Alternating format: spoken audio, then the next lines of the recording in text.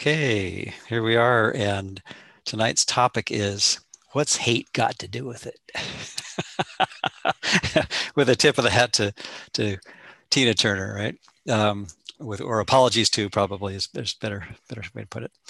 So I thought it'd be kind of fun to just talk about how um, the course it's really one of those basic topics in the course, but boy, it goes so deep because if we really watch in our mind the unconscious stuff is there under the surface. I was thinking actually, I was walking back from the post office this afternoon, which I discovered was closed, and I was noticing how I hate to forget that things are closed, but I still enjoyed the walk.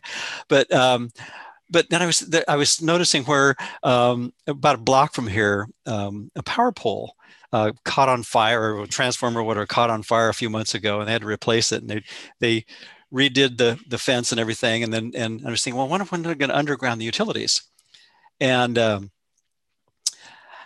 then I was thinking about, well, what's really underground is really, the hidden hates and the secret sins.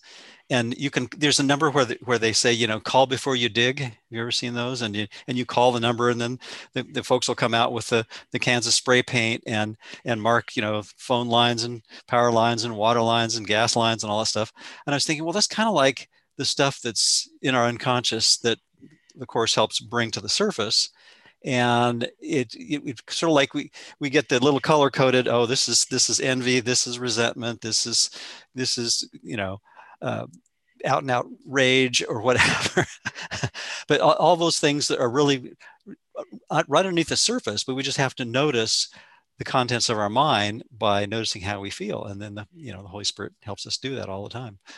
So anyway, so I just think that the underground stuff is where we need to just look at all the stuff that's happening there and not judge it. So I made a few notes here about A Course in Miracles classroom is all about undoing the hatred we have for ourselves, projected out as hatred for everyone and everything, in order to reach the real unchanging love. With a thank you, Tim, for a great class the other day about the changelessness that we're all returning to, and that's the unchanging love is really what we really want to remember, and that's what's beyond the ego's prison of special love, which I oftentimes put in parentheses, infatuation. And then when that facade fades and our tolerance and patience for getting our alleged needs met wears thin, then that becomes special hate or insinuation. So we go from infatuation to insinuation, from special love to special hate, right? So the Holy Spirit asks us to merely look without condemning or hating our decision-making mind at ego's insane use and practice of condemning and hating the entire dream it made up, but doing everything possible to avoid admitting any responsibility or complicity in that imagined decision and its subsequent projection. So that was sort of my quick summary of, the Course's view of how we just need to keep looking with Holy Spirit's help at all the things that or kind of, in fact, I brought up the wheel of misfortune, and I was thinking about all the things that are the icons, if you will, of special love and special hate. I'm just going to read some of those off around the chart. That this is what Jeff Siebert did that we've used here in the School for Course in Miracles: time, money, the course itself, food, technology. I had a little forgiveness opportunity today when I discovered my solid state drive needs to be replaced on my computer. Weather, death. Let's see, what do we get? This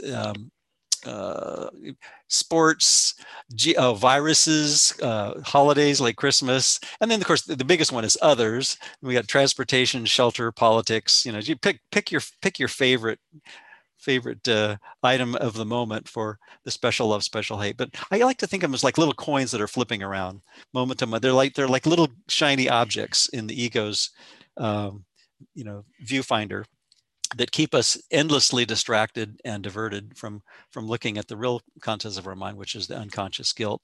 And of course, hate is just a very classic variation of that unconscious guilt, right? Which is all unfounded, but we don't see that until we go through the the three steps of forgiveness, and first seeing that I'm not upset for the reason I think. It's not about those special love hate things that seem to be outside me, and all those different categories and variations of those we just rattled off, and neither is it about the unconscious but unfounded guilt that I made up that I'm blaming on myself, but usually that's even a little below the surface there, like the underground utility map there, that the Course is helping us see that, with a little bit of help, Holy Spirit knows where to dig, and we don't have to dig very far. We don't need a backhoe. Usually a hand trowel sufficient. We can find what's going on there. So interestingly enough, I did the numbers game on the words love and hate and a bunch of others that are kind of related to hate. There's 1,594 instances of love in the Course, but only 166 of hate. And then I was thinking, well, however, to get to the real love, the unchanging love, we have to look at what we made up, which is the constantly changing, in effect, but never in cause, hate. So without identifying with that hateful thought system, that's the only way we're going to get through it. And we need Holy Spirit's help for that. So this is a gradual process of gently, patiently observing all the subterfuge, deflection, blame throwing, name calling, and just good old fashioned avoidance, and learning not to condemn or hate our decision-making mind as we realize there is another setting for that two position switch in our mind, either Holy Spirit or ego's version of HS, which is hateful and spiteful. So, and then I started looking at some of the instances. There's 53 instances in the Course of hatred, which isn't that many, even though there's combined with the 166 of hate, that's quite a few. Even more, and these are kind of loosely related terms. Pain, there's 325. Condemnation or condemn, there's 154 instances of that. Wrong, which is we hate to be wrong, right? Right? Wrong, right? 96 of those. So I put in the parentheses next to that is Holy Spirit is happily incorrect. Glad to be wrong. Or if we let ego abuse it, the wrong, the other sense of the word wrong is an offense or crime or injury. So, but in either case, we have one or two thought systems to choose.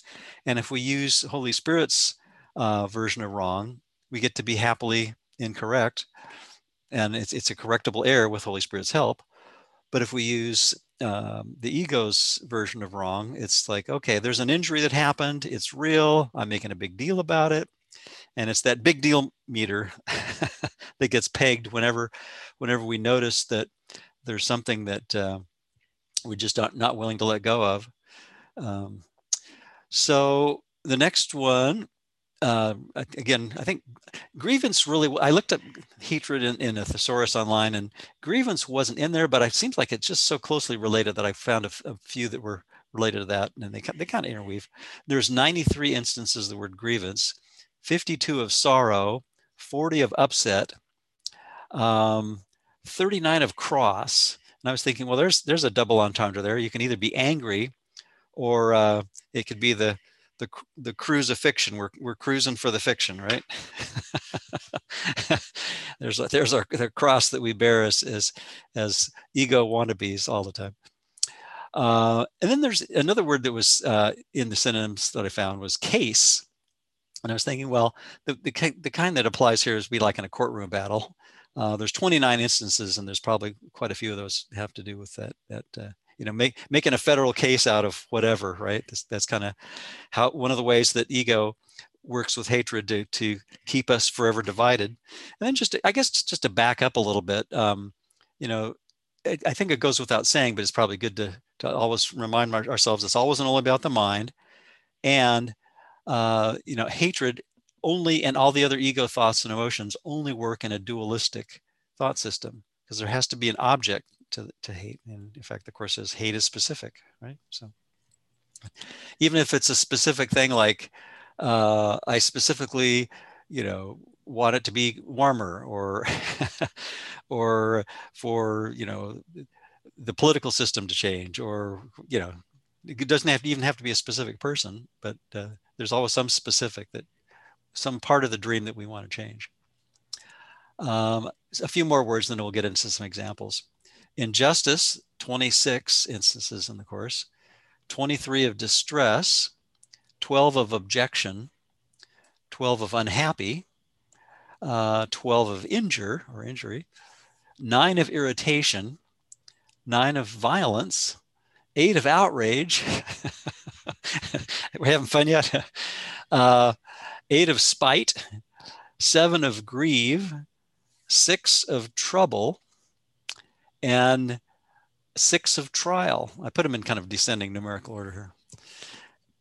And this one, one of my favorite parts of, or instances of the word trial is from chapter 31.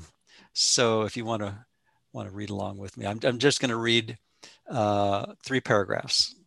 And this is in page 666 to 667, right toward the end of the text. And again, the trials that we seem to face are basically projections of that unconscious hate / guilt / grievance, that whole complex of ego stuff that says, I pulled off dividing perfect oneness into these parts, and now I'm upset with some other part, until we apply the 5th workbook lesson and say, I'm not upset for the reason I think. And then again, with Holy Spirit's help, jump to 34 and say, and I could see peace instead of this. So any comments or questions so far? Dave? So you keep mentioning with Holy Spirit's help, and I'm just wondering, what is your method? How do you relate to that? Mostly just notice how I feel. If I'm not at peace, then it's like, okay, I need to switch teachers again, which is pretty much a many times per day process if I'm really paying attention. And to do that, you just ask for guidance, or yeah. I mean, I'm sure everyone has a unique set of things that kind of get us back into that frame of mind. But there. Well, maybe this isn't the place for a discussion on that, but some people just observe their thoughts, and I was just curious. That's all. Yeah. Okay. Thanks. Okay. Sure. Maya has something. Maya? Yeah. Bruce, I have a question. Could you repeat what you said? I didn't get it to write it down fast enough. You said the trials we seem to face are the projected out parts. And then in turning pages and stuff, you went on, I didn't catch it. Can you recall what you said? If I listen to the recording, maybe. I could do that too. Okay. No, I don't recall exactly what I said, but okay, that's fine. Yeah. I just figure, anything where I'm not at peace I'm projecting somewhere, right? Yeah. I just figure that's a given. Yeah. Okay, thanks. When you were going through the list of words, one of the 2 words put together that I realized were impossible is to be happily right. I can't be right and be happy. Mm-hmm. Oh, damn. And and then the opposite. I can be happily wrong. It's the only way I can be happy. Exactly. Just realize how wrong I am. Yeah. I was like, sitting with that one was a trip. Oh, and the other one was the ego is really a hateful spirit. I mean, it's kind of intangible outside of time and space, but I mean, instead of, we move from the hateful spirit over to the Holy Spirit. Exactly. And we become, in essence, to whatever degree we identify with the ego, we become that hateful spirit. Yeah. And there's tons of horror movies about hateful spirits. Yeah, that actually brings up a good point, Tim, because I think the ego wants us to stay fixated on the body, but if we realize that we're even when we're in ego mode, it's really the mind that's choosing to be hateful or not, and that's where we actually have a choice. If it's the form that's doing it to us, and we're stuck in thinking that it's backwards, then the locus of control is outside me somewhere, and I can't do anything about it. But if it's back in my mind, back in spirit mind complex, then I can do something about it. Yeah. And then going back to what Dave Van Dyke asked, how often do we access the hateful spirit? We don't even try to access the Holy Spirit. We're just accessing hateful spirit, the demon inside of us. And that's kind of on automatic most of the time, unless we're paying attention. Really, and anybody else notice that too?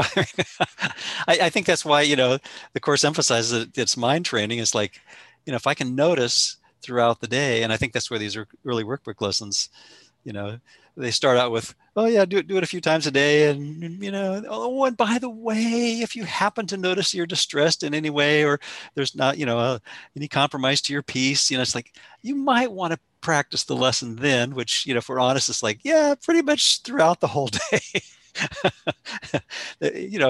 Unless we make the new default with a lot of practice, choosing the Holy Spirit's, remedy to the unconscious hatred, the unconscious guilt. We're going to kind of be working in the what's in it for me at the expense of everyone else, and the separate interest paradigm, and the unconscious sin, guilt, and fear stuff, right? So, yeah.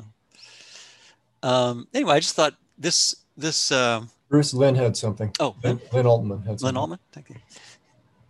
Yeah, thanks. I appreciated the reminder about it's the mind that we're dealing with, because what happens to me is I get so caught up in the circumstance that's causing me the discomfort that I get caught in it, and then I get mad at myself for getting caught in it. Mm-hmm. And that just kind of keeps me, that getting mad at myself keeps me right in there with the outside circumstance. And I had the experience, again, the political field is where I'm getting most of my mileage these days. Just, looking at the future and all of the stuff that I could imagine going on. And I realized that I was, I was that idea that I'm making that up, I'm making it how I see it. And I just, for a second, I just said, I would like to see this differently. It was just, I didn't even use those words. It was just like, I think it might be better if I stopped deciding what it is. And nothing much happened. I went about my day, and I noticed just like a couple of hours later, I was feeling peaceful. Uh-huh. A couple things kind of came my way through email and stuff, and I didn't have the reaction that I did. And it wasn't a formal plea with the Holy Spirit to do something, but there was just that moment of, maybe there is another way of seeing it. And I let go of how that might be. I didn't need anything to change. I didn't need me to change or anything else. And it was such a lovely experience. And so I've been kind of just playing with that. And today with the lesson, trying to keep forgetting to do it different times. And I thought, what if I just asked to be easy with myself when I forget? Mm-hmm. It's just, there's an ease about that. Yeah. And it shifted again, everything. It was like, I got myself out of the picture of judging what I'm doing right or wrong, or what anybody else is judging right or wrong. Anyway, I just wanted to share that. It was really helpful. That is really helpful. Yeah. And a moment ago when I was laughing, I was only because I totally identify with, and I think probably very few people probably this last year have, escaped getting caught up in not only political divisiveness, but just kind of just noticing how much we want to divide everything. I mean, it's not like just this last year or anything. It's or the last 4 years, or the last 40, or the last 4,000. You know, it's really, that's the whole nature of the two thought systems. Is one is completely above the battleground, and like you're saying, when you tap into that, it's like, oh yeah, I don't have to berate myself for the resistance, and then when you stop doing that, it's like, oh, then it's easy, huh? or a lot easier anyway. And there is an ease, and there's sort of a grace that happens. Yeah, thank you, that's really helpful. So, and the point that you made is like, it's not about the external circumstances. It's always about the choice of the mind. So I'll just go ahead and read. This is paragraphs, let's see, 5 through 7 on page 66, 666 and 667 in the last chapter in the text. Trials are but lessons that you failed to learn, presented once again. So where you made a faulty choice before, you can now make a better one. I'm going to pause just for a moment to, kind of like to tie into what you're just saying, Lynn Altman, is that, here it is right at almost the very end of the text. He's saying, we're going to need to keep doing this. So don't feel bad if you notice throughout the day that it just happens over and over and over. And there's something that in one of Jeff Siebert's Foundation for A Course in Miracles classes recently, I listened to that, really just kind of hit me solidly. And it was like, we're not going to be free of ego until the top of the ladder in the Course. And it's like, so to expect that we're just suddenly going to have nothing but peaceful thoughts is really unrealistic. But we can have more and more peace by doing what you were just saying, is noticing that we do have a choice of what we're thinking, and just watch the ego's ticker tape go by and not identifying with it. And if we can identify with it less and less and less, I think that seems like that's kind of the mechanism that is being prescribed here to see less and less identification with it. Going back to that, what Lynn was saying, and also what you were saying before about, I can't believe I never heard that before about cruising for fiction. I mean, that is really good.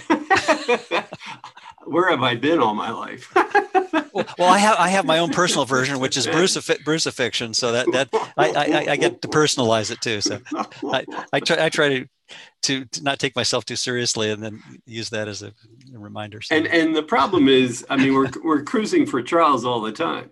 Oh, but yeah. we don't know they're fiction. I mean, there's the rub. If I knew they were fiction, even if I'm cruising for them, even if I'm making them up as I go, I don't realize I'm making them up. I don't realize they're fiction.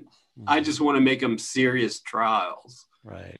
Where I have to figure something out, and somebody needs to pay for what they did, et cetera, et cetera. Yeah. But I don't think of them as fiction. I mean, no. It's a waking up to that. That is keep staying stuck in believing the trials are real is the problem. They're not fiction. Because we want to make big deals out of so many little feathers floating and dancing in the wind. Yep. I'll start that over again. Trials are but lessons that you failed to learn, presented once again. So where you made a faulty choice before, you can now make a better one, and thus escape all pain that what you chose before has brought to you. In every difficulty, all distress, in each perplexity, kind of more synonyms for the hate and the grievances and stuff. A little tip of that to George Carlin, right? Christ calls to you and gently says, "My brother, choose again." He would not leave one source of pain unhealed, nor any image left to veil the truth. He would remove all misery from you whom God created altar unto joy. He would not leave you comfortless, alone in dreams of hell, hateful hell, to be precise, right? But would release your mind from everything that hides his face from you. His holiness is yours because he is the only power that is real in you. His strength is yours because he is the self that God created as his only son. And that's tag. We're all it when we identify with it. We're all that Holy Spirit's mind when we allow that mind to replace our ego. The images you make cannot prevail against what God himself would have you be. Be never fearful of temptation then, but see it as it is, another chance to choose again, and let Christ's strength prevail in every circumstance and every place you raised an image of yourself before. For what appears to hide the face of Christ is powerless before, oops, scroll there. My screen just, there we go. Lost my place. Where was I? Okay. Paragraph 4, statement 3. There it is. There it is. Yeah. Powerless before his majesty and disappears before his holy sight. The saviors of the world who see like him are merely those who choose his strength instead of their own weakness seen apart from him. Thank you, Abe. They will redeem the world, for they are joined in all the power of the will of God. And what they will is only what he wills. Learn then the happy habit of response to all temptation to perceive yourself as weak and miserable with these words. I am as God created me. His son can suffer nothing, and I am his son. Which is to say, I'm avoiding all temptation to perceive myself as hateful, right? Okay.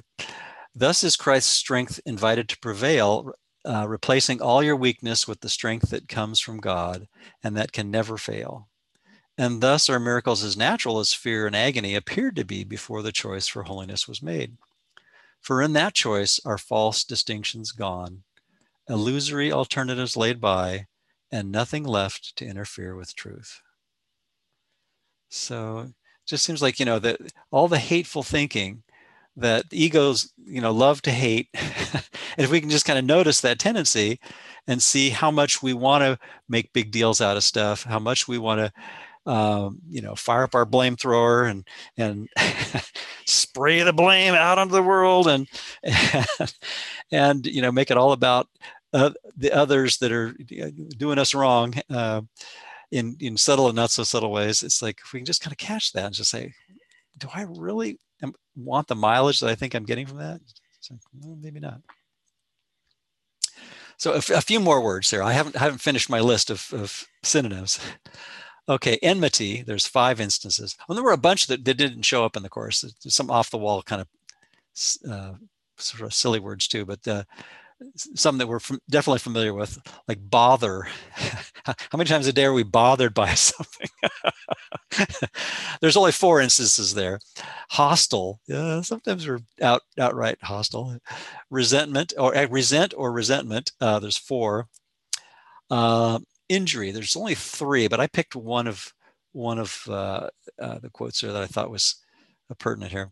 This is, if you want to follow along, I'm just going to read 3 more paragraphs.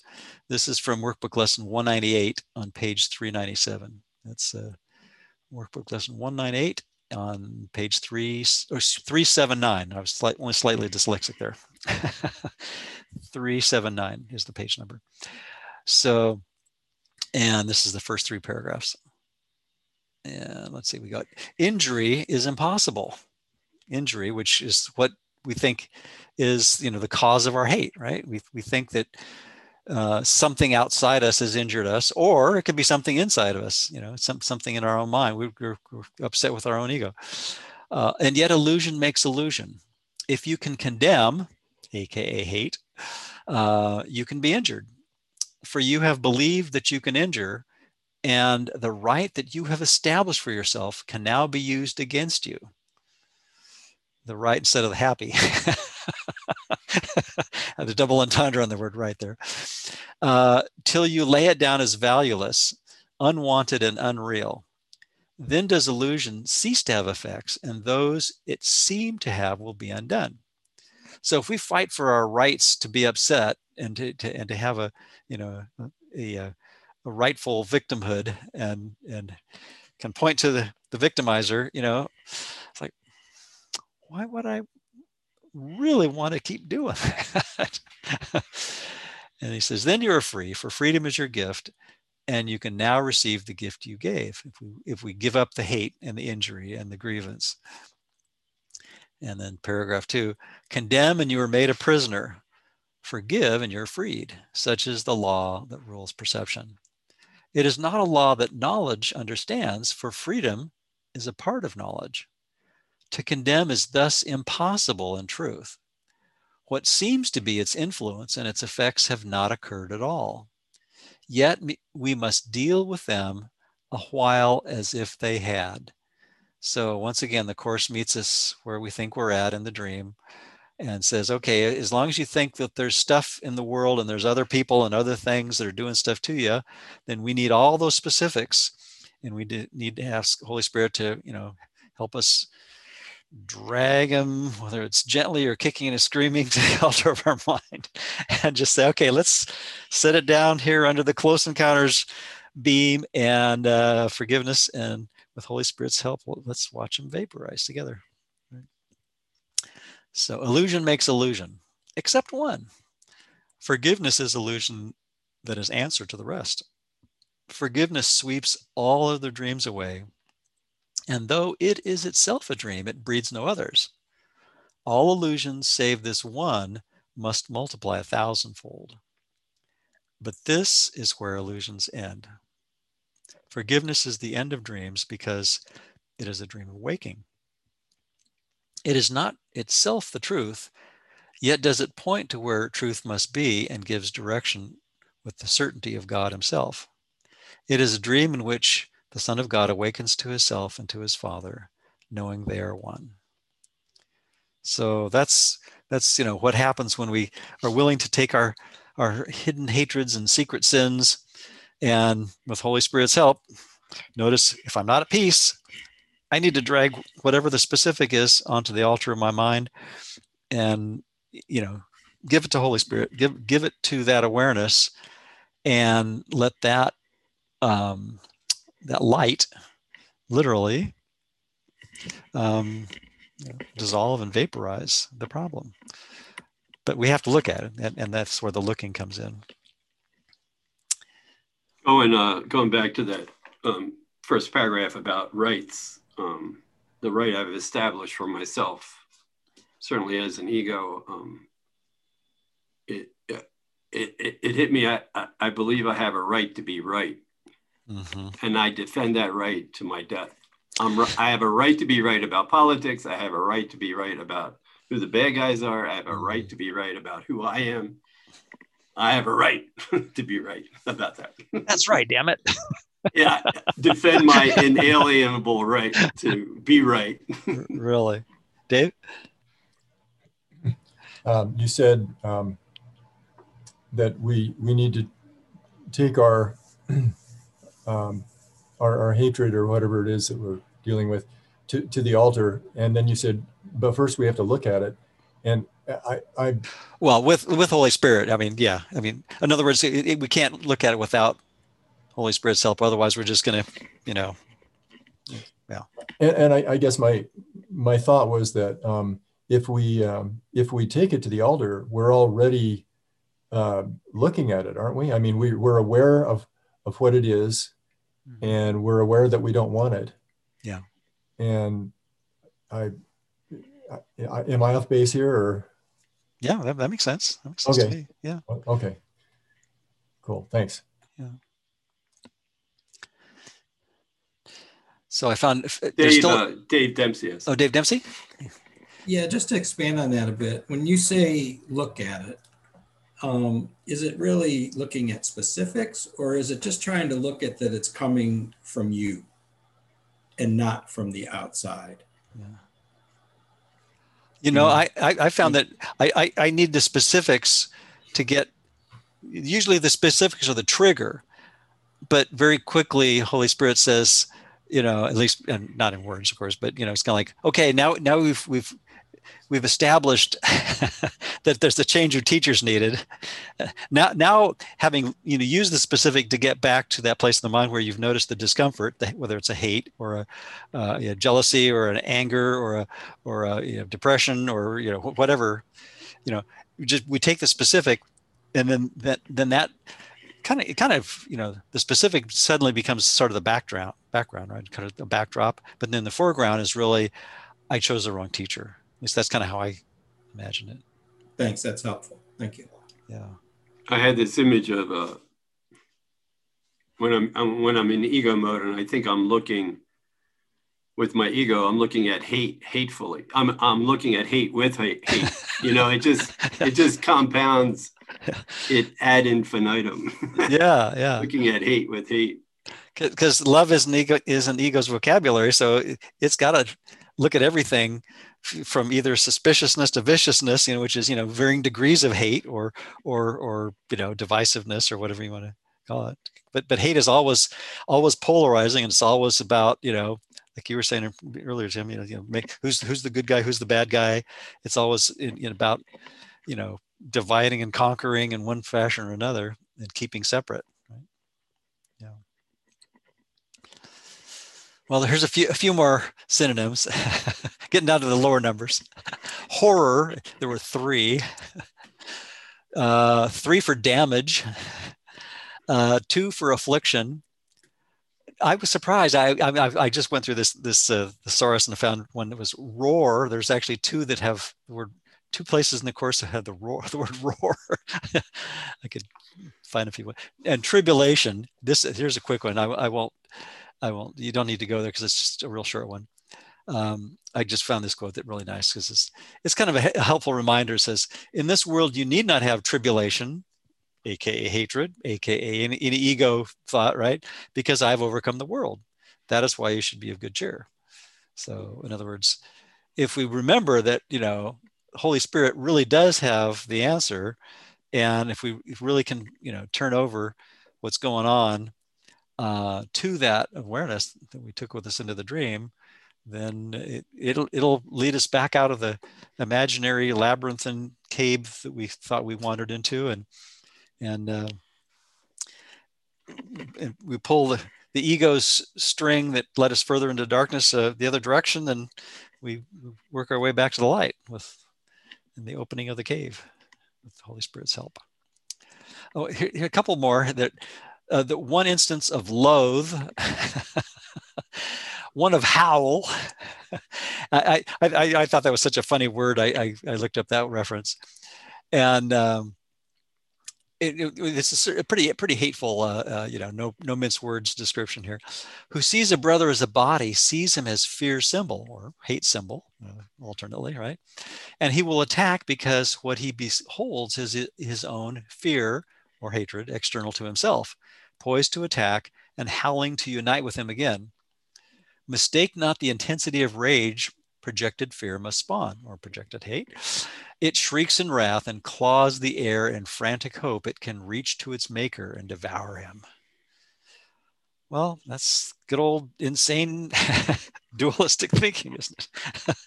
But that's the only thing it knows how to do, is just thrash around insanely and howl at the moon. Okay, back to the synonyms. There was 2 for repelled, and I grabbed both of those because it was kind of interesting. So here's this is from the text section 3. Text chapter 3, section 7, paragraph 2. This is on page 49 and 50. You cannot resolve the authority problem by depreciating the power of your mind. To do so is to deceive yourself, and this will hurt you because you really understand the strength of the mind. You also realize that you cannot weaken it any more than you can weaken God. The, quote, devil, unquote, is a frightening concept because he seems to be extremely powerful and extremely active. He is perceived as a force in combat with God, battling him for possession of his creations. The devil deceives by lies and builds kingdoms in which everything is in direct opposition to God. Yet he attracts men rather than repels them, and they are willing to, quote, sell, unquote, him their souls in return for gifts of no real worth. This makes absolutely no sense. Here he's spelling out the ego's, thinking in great detail and saying, this is freaking nuts. This is totally crazy. Why would we want to do that? And then of course he's at every turn he's reminding us, it's like, be gentle with yourself when you notice yourself doing that, a whole bunch of times throughout the day, and begin slowly but surely, patiently, to just gently laugh at yourself when not derisively, not hatefully, but just with a very calm, gentle, kind of like what you're talking about, Lynn Altman, is just that letting yourself off the hook quality, right? Just noticing that, okay, I must have been hateful. I must have been afraid of the love that's behind the special love hate tokens that keep spinning around. I must have been, more interested in the resistance and being right, and have my right to being right, and being hateful about everything that seems to conflict with that, and yet none of that makes us happy. So if we just kind of keep asking Holy Spirit for help, we get that help. And then the other one that has that repelled word, very familiar one from lesson 93, light and joy and peace abide in me. And this is the first paragraph on page 161, lesson 93. You think you're the home of evil, darkness, and sin. And you could throw in hate there if you want to. Unabashed hatred, right? You think if anyone could see the truth about you, he would be repelled, there's the word, recoiling from you as if from a poisonous snake. You think if what is true about you were revealed to you, you would be struck with horror so intense that you would rush to death by your own hand, living on after seeing this being impossible. So I don't think any of us really enjoys thinking of ourselves as being, consumed with hate, but that's everyone's ego. I mean, right? I mean, if we really kind of notice how much we kind of want to water that down and make it like, oh, well, yeah, it's just a mild hatred, a mild annoyance, but it's intense fury is what the mild annoyance is veiling. Dave? I think it was in Gary Renard's first book, Disappearance of the Universe.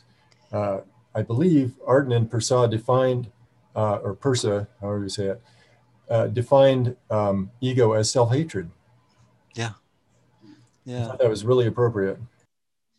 Yep. It really is, because it's how could we love a self that we made up, that we knew was in opposition in our dreams only to the perfect oneness that we never left, but now we're devastated, that we think that we've pulled it off.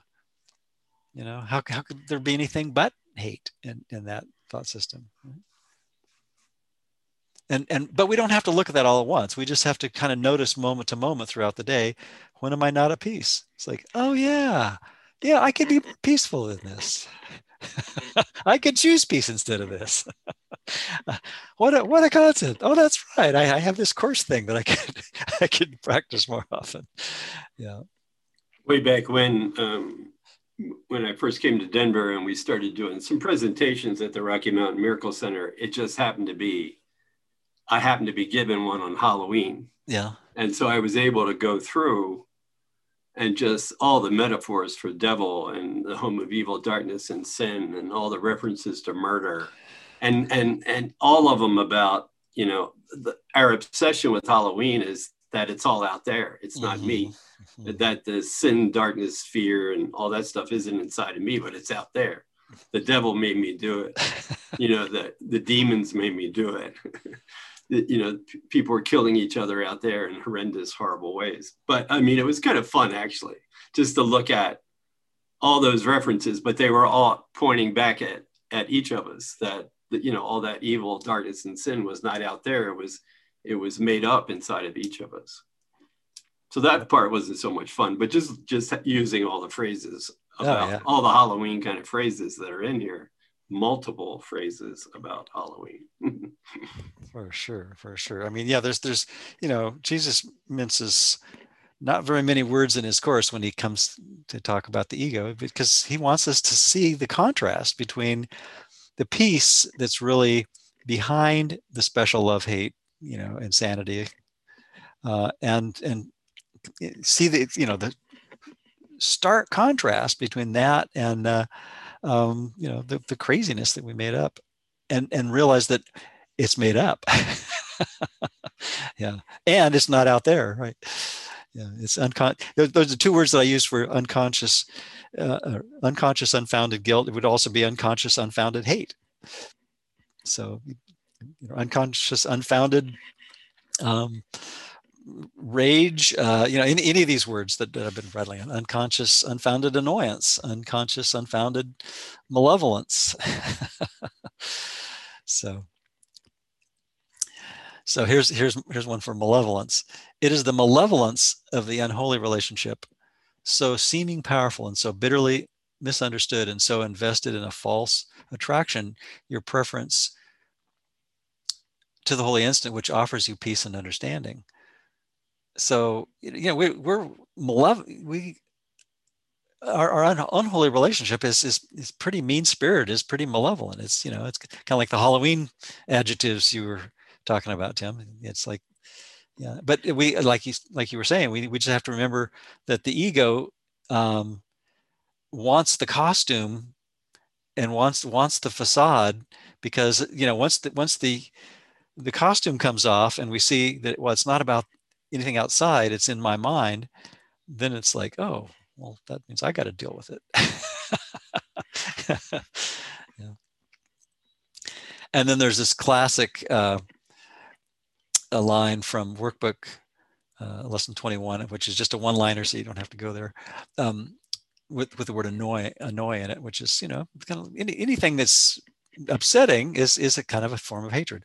You will become increasingly aware that a slight twinge of annoyance is nothing but a veil drawn over intense fury. Yeah, it's because there's no degrees, there's no order of difficulty, there's no order of there's no degrees or order of magnitude in insanity. It's one little bit of insanity is completely insane. Multiplying any number by 0 makes it nothing. And so anytime we take the hatred, which is a 0, and multiply it by that moment, that we're saying our real being doesn't exist in that moment, and that's a pretty hateful thing. Yeah. And then I was thinking about, and thank you, Tim, for pointing out this some months ago, that the fourth law of chaos and the fifth law of chaos being the special hate, special love. So I thought that'd be appropriate to pull that in for the fourth law of chaos, referring to special hate. So this is pages 491 and 492 in the text, chapter 23, section 2, and paragraphs 9 through 11. So again, page 491 through 492 in the text. The ego values only what it takes. This leads to the fourth law of chaos, which, if the others are accepted, must be true. The seeming law is the belief that you have what you have taken. And of course, we hate ourselves for thinking that we're ripping someone or something else off, right? So, but then the hate gets projected back out, and it's this endless cycle of attack, defense, hate, attack, defense, hate, attack, defense, guilt, attack, defense, guilt. Pick whatever ego thought. It all cycles around and perpetuates until we do the wait, time out, stop, Holy Spirit, help me, Mr. Wizard. Let's take a moment out of this vicious circle and stop and look at this craziness. Okay, so this seeming law is the belief that you have what you have taken. By this, another's loss becomes your gain, and thus it fails to recognize that you can never take away save from yourself. And of course, that's not possible either, but that's the next step, right? The first we have to do the lesson 5, then the lesson 34, typically. But we have to do both of them with Holy Spirit's help.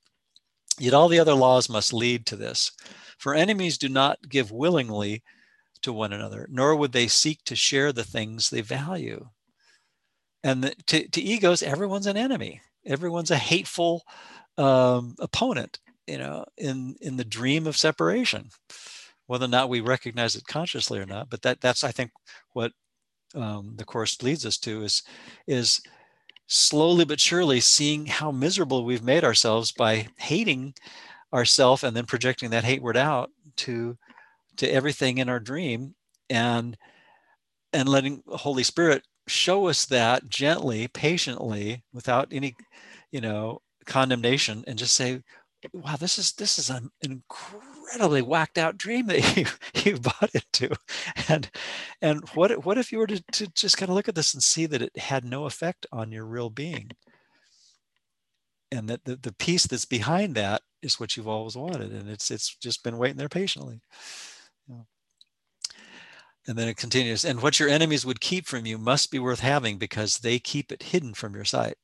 So then we get to keep the blame game going by saying, well, they're depriving me. Whoever the they is, whether it's a special love or special hate partner or a group of people or a situation or whatever, it's the circumstance. And we set ourselves up for disappointments by making our happiness contingent on what happens and doesn't happen in the world. So. And all of the mechanisms of madness are seen emerging here. The, quote, enemy, unquote, made strong by keeping hidden the valuable inheritance that should be yours. Your justified position and attack for what has been withheld. And the inevitable loss the enemy must suffer to save yourself. Thus do the guilty ones protest their, quote, innocence, unquote. What? Me innocent? No, I'm a hateful SOB. Shouts the ego over and over again, right? But not consciously. But that's basically, what's going on in the ticker tape if we're paying attention, right? It's like, wait a minute, why would I want to condemn myself of being hateful when there's another reality, another identity that I could choose? Okay. Were they not forced into this foul attack by the unscrupulous behavior of the enemy, they would respond with only kindness. If only. I'm thinking of your Al-Anon salute again, Tim. if only. But alas, yeah. But in a savage world, the kind cannot survive, so they must take or else be taken from. Yeah, it's a cruel dog-eat-dog world, right? But that's the ego's, hungry dogs of fear, right? But there's another way of responding to things. Okay. And now there's a vague unanswered question, not yet, quote, explained, unquote. What is this precious, I'm thinking of Gollum, thing, this priceless pearl, this hidden secret treasure to be rested in righteous wrath? Isn't there a Peter Sellers movie where he uses a phrase very similar to that, I think, as Inspector Clouseau. Anyway, never mind. Rested in righteous wrath from this most treacherous and cunning enemy. It must be what you want but never found. And now you, quote, understand, unquote, the reason why you found it not. For it was taken from you by this enemy and hidden where you would not think to look. He hid it in his body, making it the cover for his guilt and the hiding place for what belongs to you. Now must his body be destroyed and sacrificed that you may have that which belongs to you. His treachery demands his death that you may live. And you attack only in self-defense. So, our hatred and our vengeance is justified when we're in ego mode, because we think that the world is doing it to us. And we've got umpteen reasons every few moments to justify it. So. But what is it he hid in his body? Well, it's really the guilt, right? But we think that the guilt and the hate is out there. And so, we get to keep our innocence, something like that, right? But then it occurs to us, it's like, if I'm projecting this hatred and this guilt and this fear, oh yeah, if it's going through my mind, that means it must be in me. Oh shoot. So there goes that ego theory down the drain. But that's actually good news, because then after taking that first step with Holy Spirit pointing that out, we can take the second step and see that didn't happen either. By using the specifics, right? So we just need to ask Holy Spirit to do the call before you dig, the 800 number, and look at our underground futilities, and and I just made a little comment here. The Holy Spirit will help us identify and vaporize the hidden hates and secret sins, like the folks that spray paint the lines on the ground above where those ego currents are running, sometimes just below the surface. So, yeah, so I thought it would be nice to actually do today's workbook lesson because it really is sort of the antidote to all the hidden hates. So any volunteers to read some of today's lesson, which is lesson number 46? Abby's got her hand up. You want to read a paragraph or two, Abby? And David Dempsey? Who else? And Rebecca? Okay. Maybe each, how about 3 paragraphs each? That sound good? 46. God is the love in which I forgive.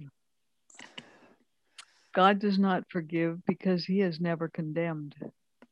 And there must be condemnation before forgiveness is necessary. Forgiveness is the great need of this world, but that is because it is a world of illusions. Those who forgive are thus releasing themselves from illusions, while those who withhold forgiveness are binding themselves to them. As you condemn only yourself, so do you forgive only yourself.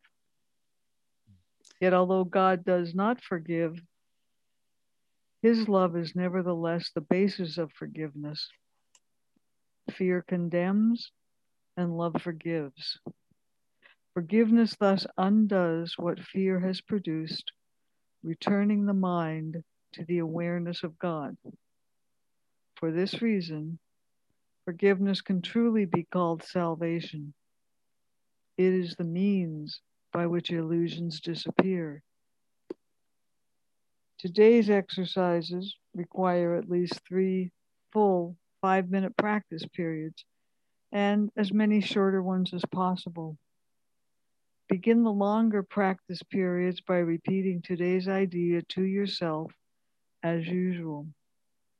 Close your eyes as you do so and spend a minute or 2 in searching your mind for those whom you have not forgiven. It does not matter how much you have not forgiven them. You have forgiven them entirely or not at all. Before we go on, I was just thinking what we could do is notice as we're reading this, and I forgot to mention this at the beginning, is you could use the word hate instead of condemn or fear. So as you hate only yourself, so do you forgive only yourself? So, and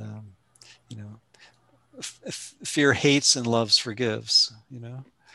That sort of thing. So I was kind of doing that as I was reading through this afternoon again. Yeah. Okay, David. If you are doing the exercise as well, you should have no difficulty in finding a number of people you have not forgiven. It is a safe rule that anyone you do not like is a suitable subject. Mention each one by name and say, God is the love in which I forgive you. The purpose of the first phase of today's practice periods is to put you in a position to forgive yourself. After you have applied the idea to all those who have come to mind, tell yourself, God is love in which I forgive myself. Then devote the remainder of the practice period to adding related ideas such as, God is the love with which I love myself. God is the love in which I am blessed. The form of the application may be may vary considerably, but the central idea should not be lost sight of. You might say, for example, I cannot be guilty because I am a son of God. I have already been forgiven. No fear is possible in the mind of beloved of God. There is no need to attack because love has forgiven me. The practice period should end, however, with a repetition of today's idea as originally stated. So before we read the last one, and I was forgetting there's only 7, but I was thinking like for example that paragraph you just read with the italicized portion could be, I cannot be hateful because I'm a son of God. I have already been forgiven. No hate is possible in a mind beloved of God. There is no need to hate because love has forgiven me. You know, so I think it seems like it's handy to kind of equate a lot of the, you know, those related insane thoughts and then all the related sane ones and kind of use them interchangeably. So yeah. Anyone have any comments on this so far? Well, then going back to paragraph 3, the last 2 sentences, it does not matter how much you hate them. Mm-hmm. You either hate them entirely or not at all. Yeah. Same deal. Yeah, exactly. Yep. So sobering, but it's a good sobering, right? Because when we kind of notice, you know, throughout the day how often we're just, you know, just even if it's just mildly, you know, annoyed at something or a little bit bothered by something, you know, it's like, oh, there's the spray paint on the ground that the utility company, you know, aka Holy Spirit, you know, spray painted for me, so I can just, you know, take a little trowel and not much effort at all, and just oh yeah, there's the secret sins and the hidden hates, you know, the thinking that I am this despicable me, this little you know, little monster that I think is the home of evil, darkness, and sin, and then hatred, and just say, oh, I could forgive instead of this. You know, I could see that the real identity that's behind that Holy Spirit is gently leading me by the hand to see, is truly loving. Chris Jansen had some. Chris? Thanks. Yeah, it is helpful to me, and thank you, because I sometimes think, you know, we talk about there's just 2 emotions, love and fear, but oftentimes I don't think of fear as, it helps that you've broken down fear into hate or other words like that, because it's more specific. And I was just saying, yep, that does help. It helps break it down what fear is. And fear is the big category, but where did it come from? Yeah. Yeah, exactly. Yeah. Yeah. Thanks. And I think it's helpful to just realize that, you know, any thought that's part of the belief in separation is related to any other thought that's in that thought system, right? And you know, they're all the same, and that's why, you know, the Course really is about generalizing, and, you know, seeing what works and what doesn't, and generalizing, and just taking all the little sacred cows of, well, I'm willing to apply it in this area of my life, but not yet in this area. And then eventually, you know, with patience and with practice and just persistence, gently, slowly, but surely, you know, taking all those sacred cows out of the corral one at a time and transforming them, you know, into places where we can apply instead of refusing to apply the Course's metaphysics. Yeah. So Rebecca, do you want to read the last one 3 times? Since I forgot there was 9. How about just once? Once is good too. Yeah, once is good. Yeah. Okay. The shorter practice periods may consist either of a repetition of the idea for today in the original, or in a related form as you prefer. Be sure, however, to make more specific applications if they are needed. They will be needed at any time during the day when you become aware of any kind of negative reaction to anyone, present or not. In that event, tell him silently, God is the love in which I forgive you. Any thoughts about that one? I just love how it says, oh, they'll be needed at any time during the day when you become aware of any kind of negative reaction to anyone, present or not. Like, that's like, oh yeah, you're going to need this every single second of every day.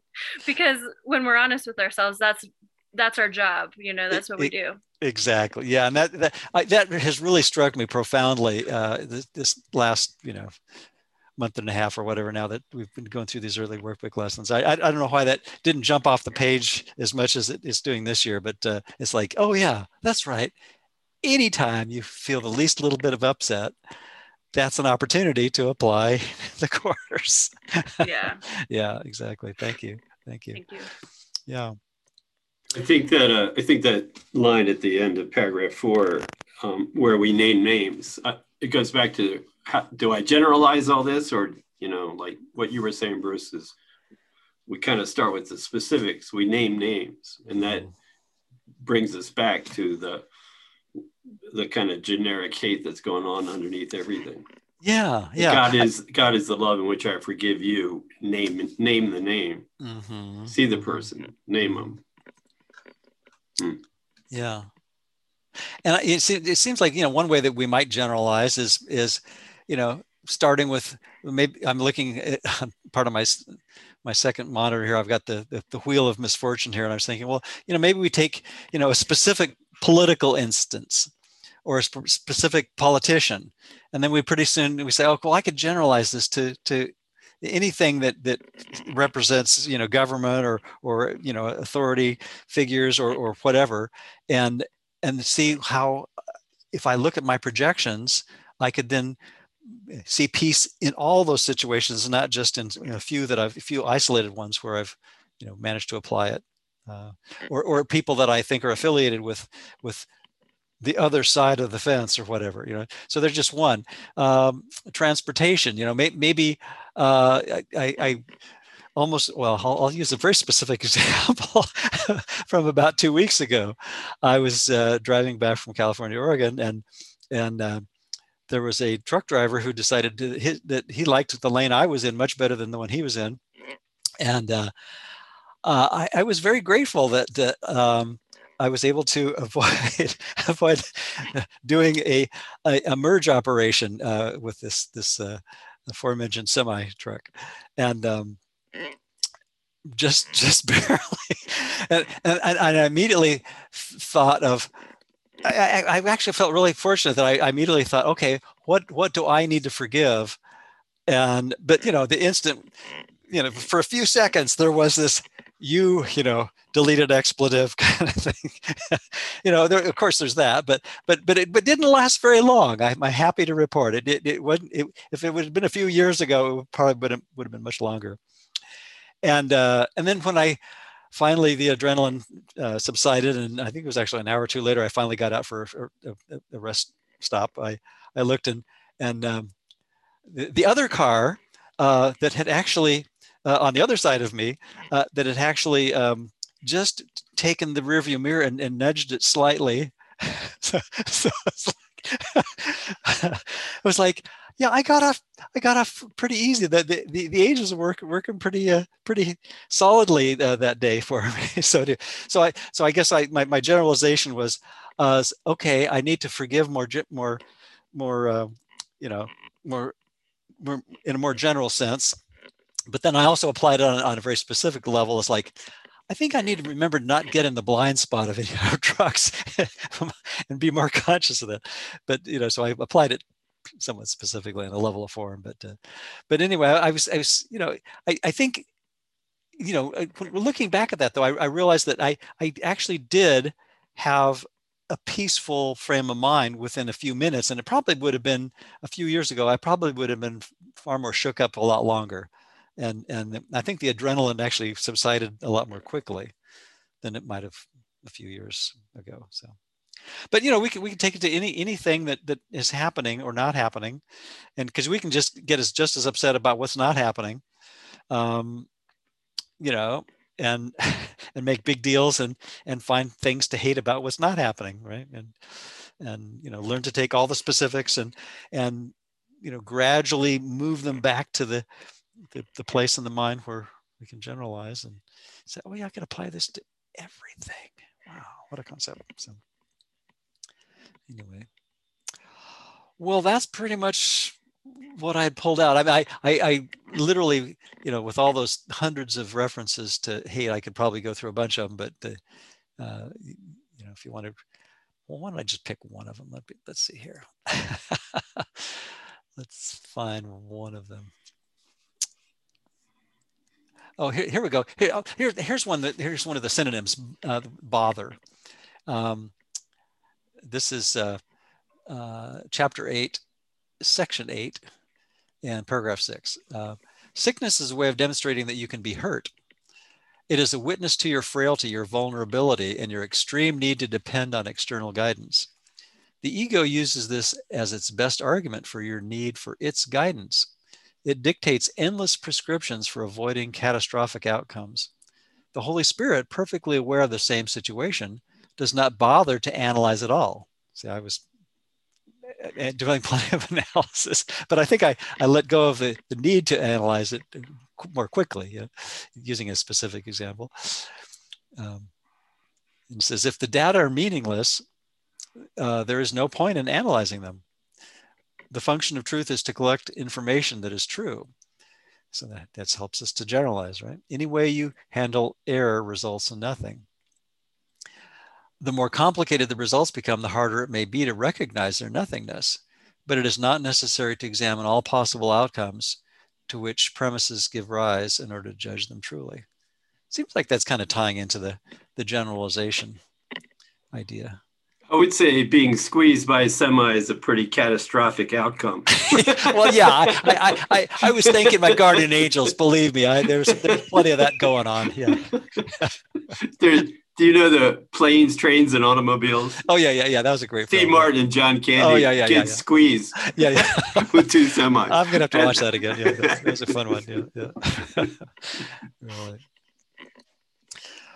Well, on that note, I don't have a closing meditation, but maybe we I'll just read the last little italicized sentence there. God is the love in which I forgive you, and we're forgiving ourselves for believing that hate is possible, right? So, yeah. Anyway, thank you all, and have a great evening, and we'll see you next time. Thank you, Bruce. Thanks, Bruce. Thanks, Bruce. And everybody else. Thanks, Bruce. Take care, everyone.